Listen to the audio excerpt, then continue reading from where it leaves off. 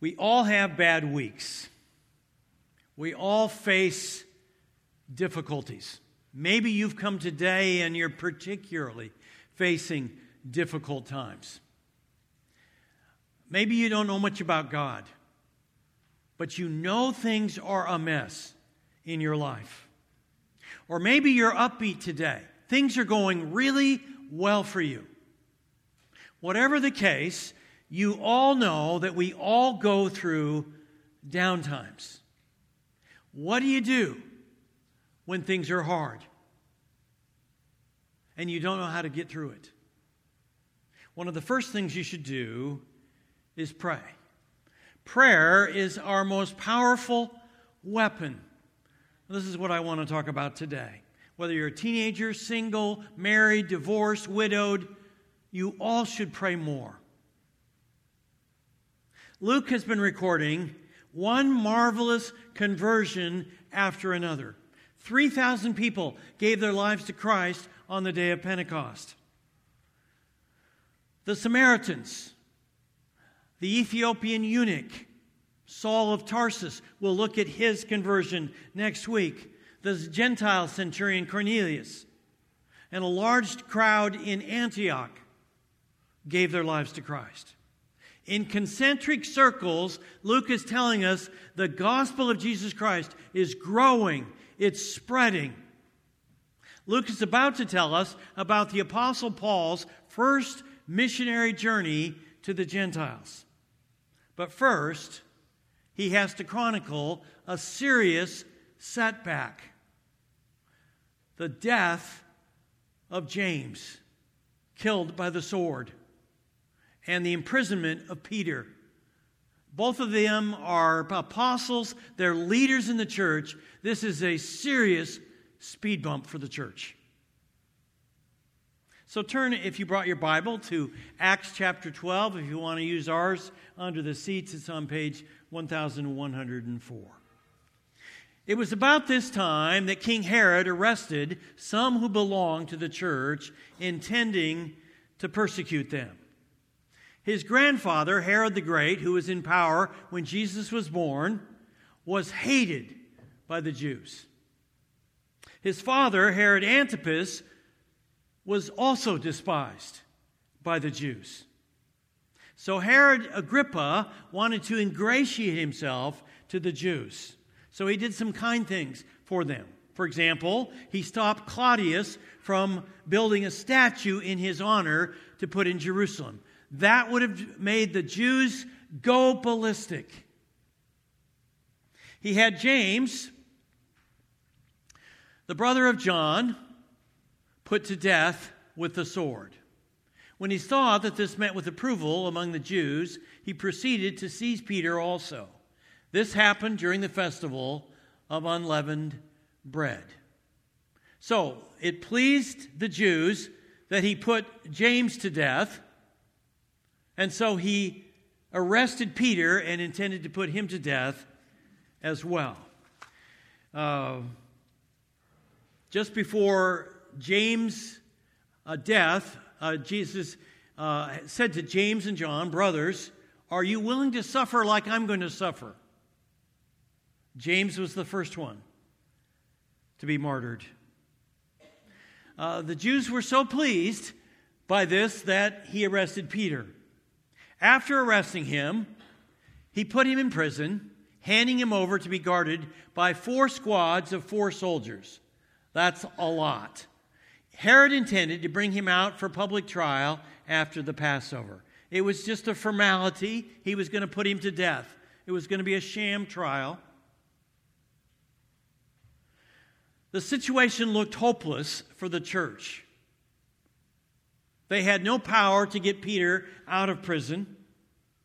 What could the community of Jesus do in its powerlessness against the armed might of Rome? What did the church do?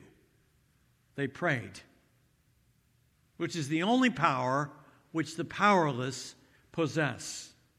So Peter was kept in prison, but the church was earnestly praying to God for him. The night before Herod was to bring him to trial, Peter was sleeping between 2 soldiers. bound with 2 chains, and sentries stood guard at the entrance. Suddenly, an angel of the Lord appeared. Now, Luke takes a particular interest in angels. This is the 15th mention of angels in the book of Luke, and now this first half of Acts, where God has sent an angel to intervene, appeared, and a light shone in the cell. He struck Peter on the side and woke him up. "Quick, get up," he said, and the chains fell off Peter's wrists. Then the angel said to him, "Put on your clothes and sandals," and Peter did so.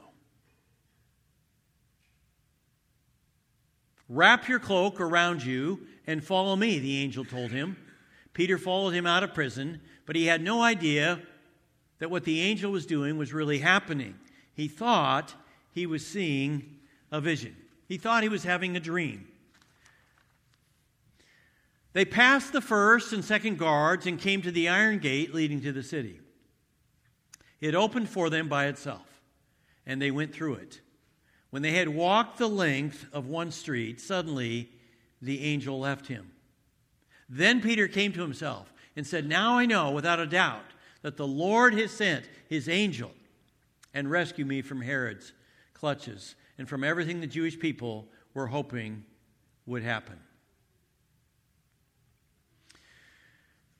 When the angel left him, then he knew for sure that this had been God sending an angel to rescue him. This is the message Luke wants us to get. When we pray, God intervenes.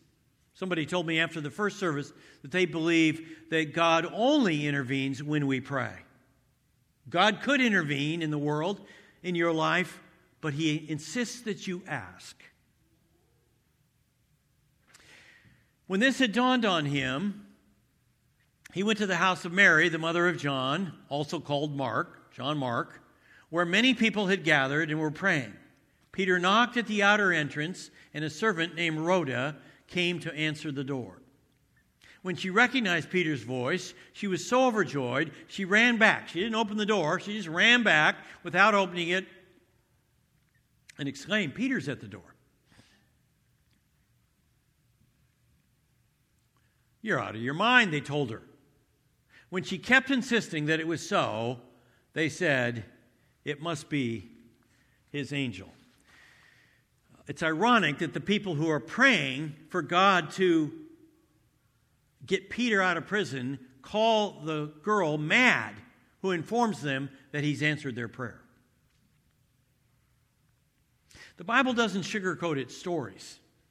We tend to make the early believers larger than life. We think they never doubted. But it turns out they doubted as much as we do. They prayed, but didn't really assume God was going to answer their prayers. You don't have to have unwavering faith to pray. You just need enough faith to pray. The early church didn't have influence to get Peter out of prison, but they had power through prayer.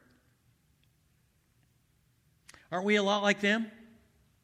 We pray, never dreaming that God will actually answer our prayer. We pray for someone to be healed, not really believing that God will. You pray for someone to walk into your life, to marry, not really believing that God will bring someone. You pray for God to give you a baby, not seriously believing that God will. You pray for God to turn around our country, but you think it's kind of hopeless.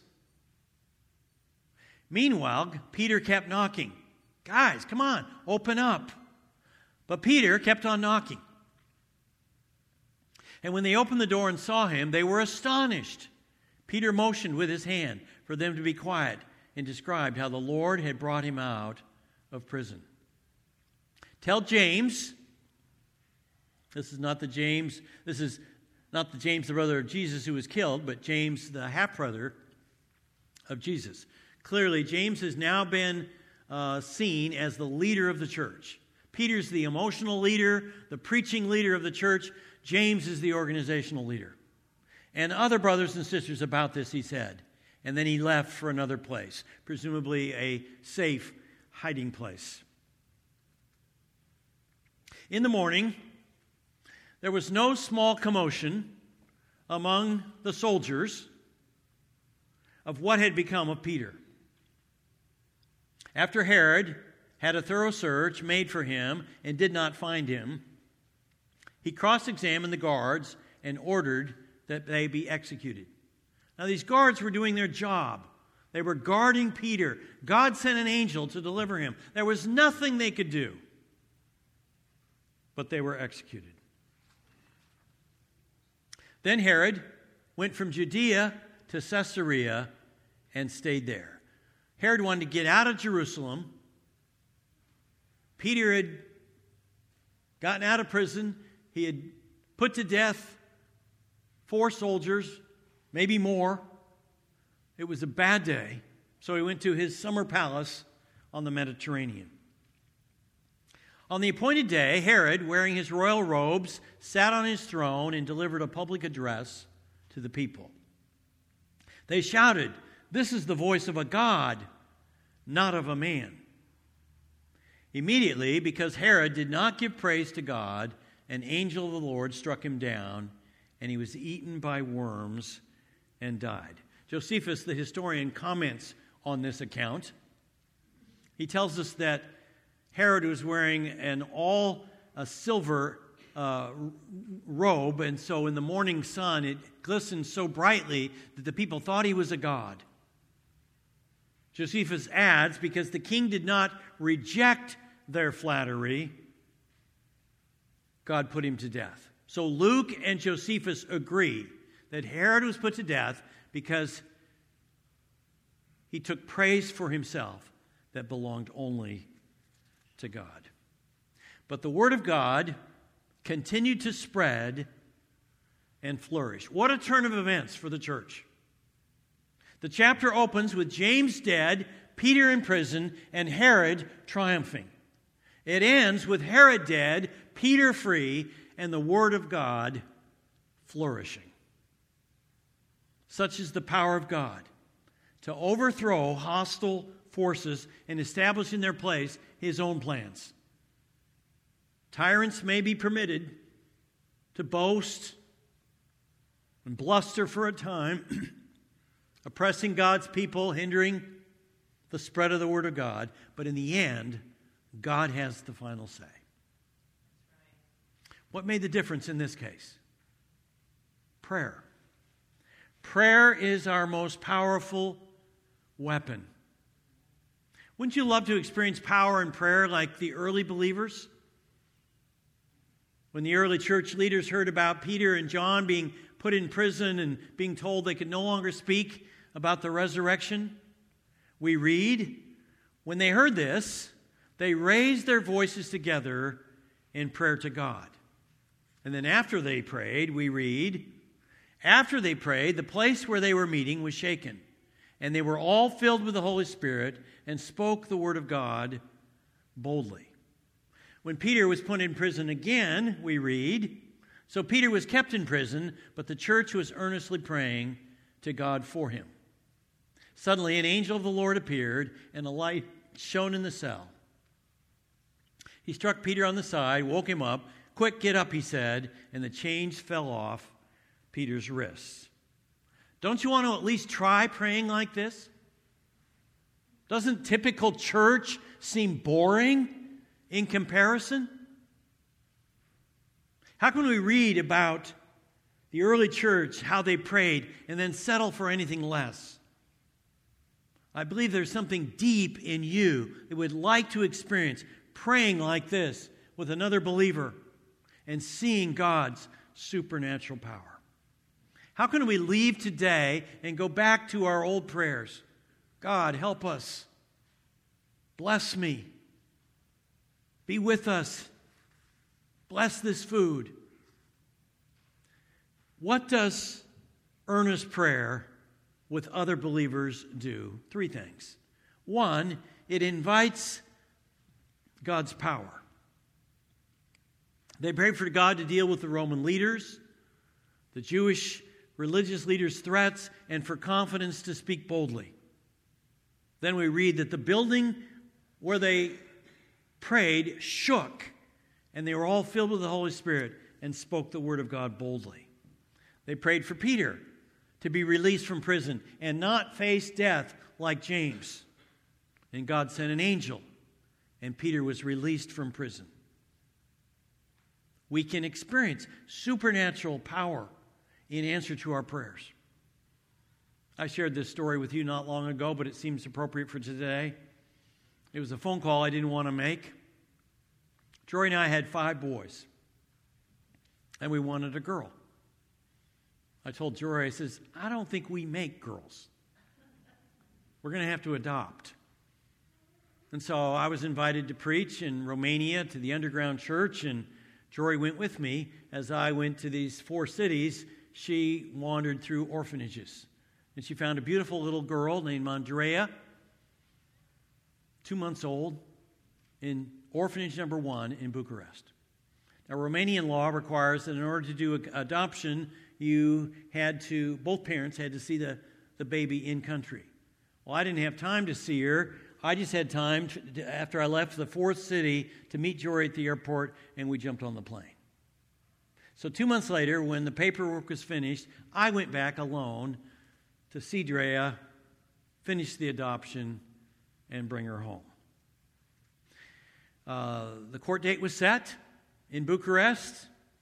I flew the 17-year-old birth mother, down to Bucharest. She was with me for a day prior to the court hearing, and she said, "Can I go with you to the orphanage?" I said, "Okay." It was a mistake.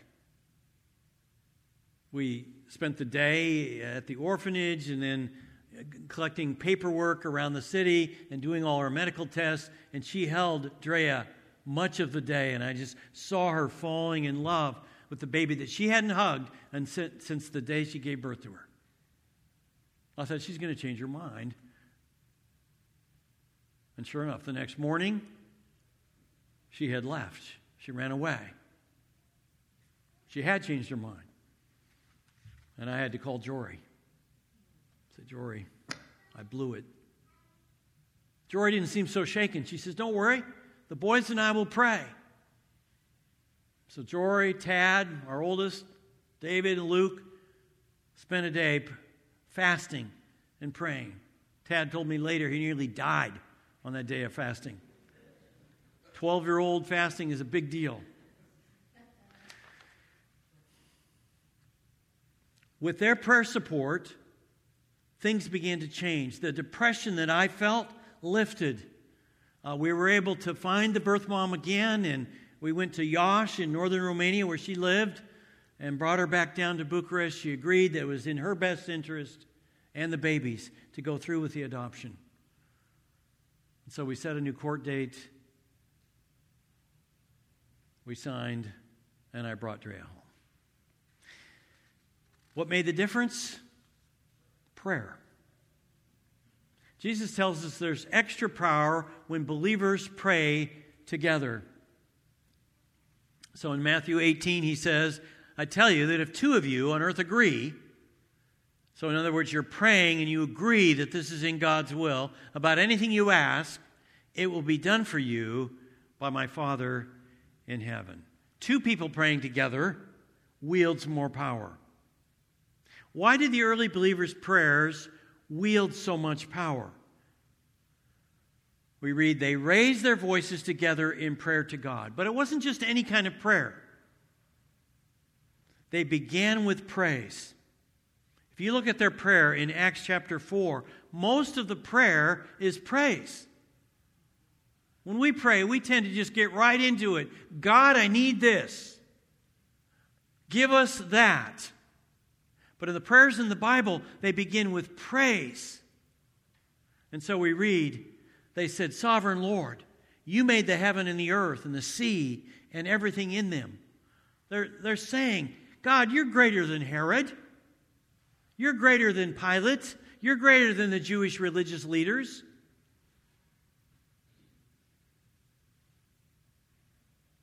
There's more power when we begin our prayers in praise and we pray with other believers. So take an inventory of your life. Are you praising God? Or do you just get right to the requests?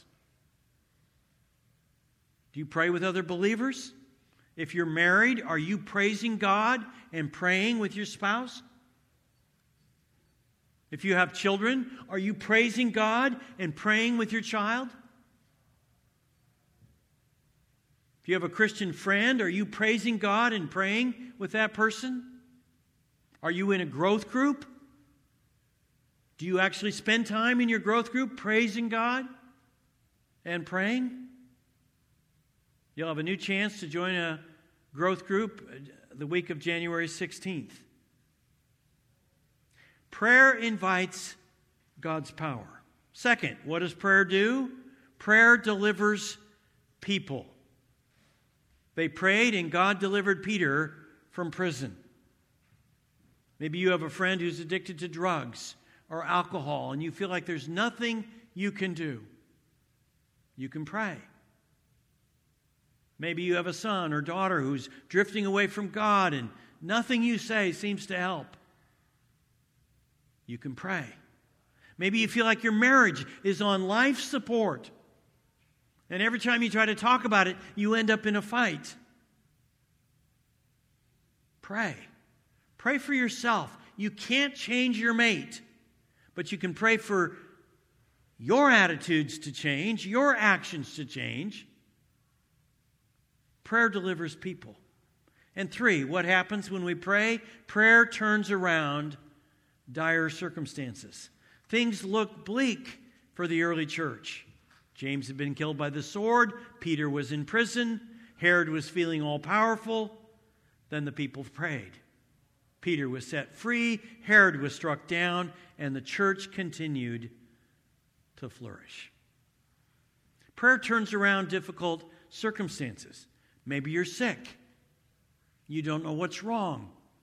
Doctors haven't found a diagnosis. You're frustrated. You don't know how long you're going to live. Pray. Maybe you're having trouble finding a job or a better job. Maybe you're worried about our country. Pray. God can turn around dire circumstances. He is in control. Prayer is our most powerful weapon. The most amazing thing about prayer is through prayer you can begin a relationship with God. You can tell God today, I believe in you, that you exist. I believe Jesus is your son. I believed you raised him from the dead, and I want you to come into my life and forgive my sin. Maybe you're not even sure God exists. You can pray, God, I don't know if you exist, so certainly I don't know if you can hear this prayer. But if you do, and if you show me that Jesus is your son, I promise you, I will put my faith in him and follow him as my Lord. Lord God, thank you for this chapter in the book of Acts that shows us how the church was in trouble and the people prayed. And you supernaturally intervened.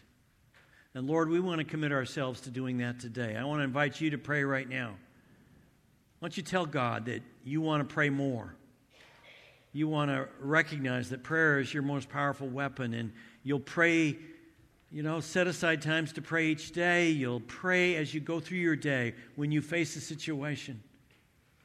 And if you've never committed your life to Christ, you can tell him right now and ask him to come into your life. So you pray.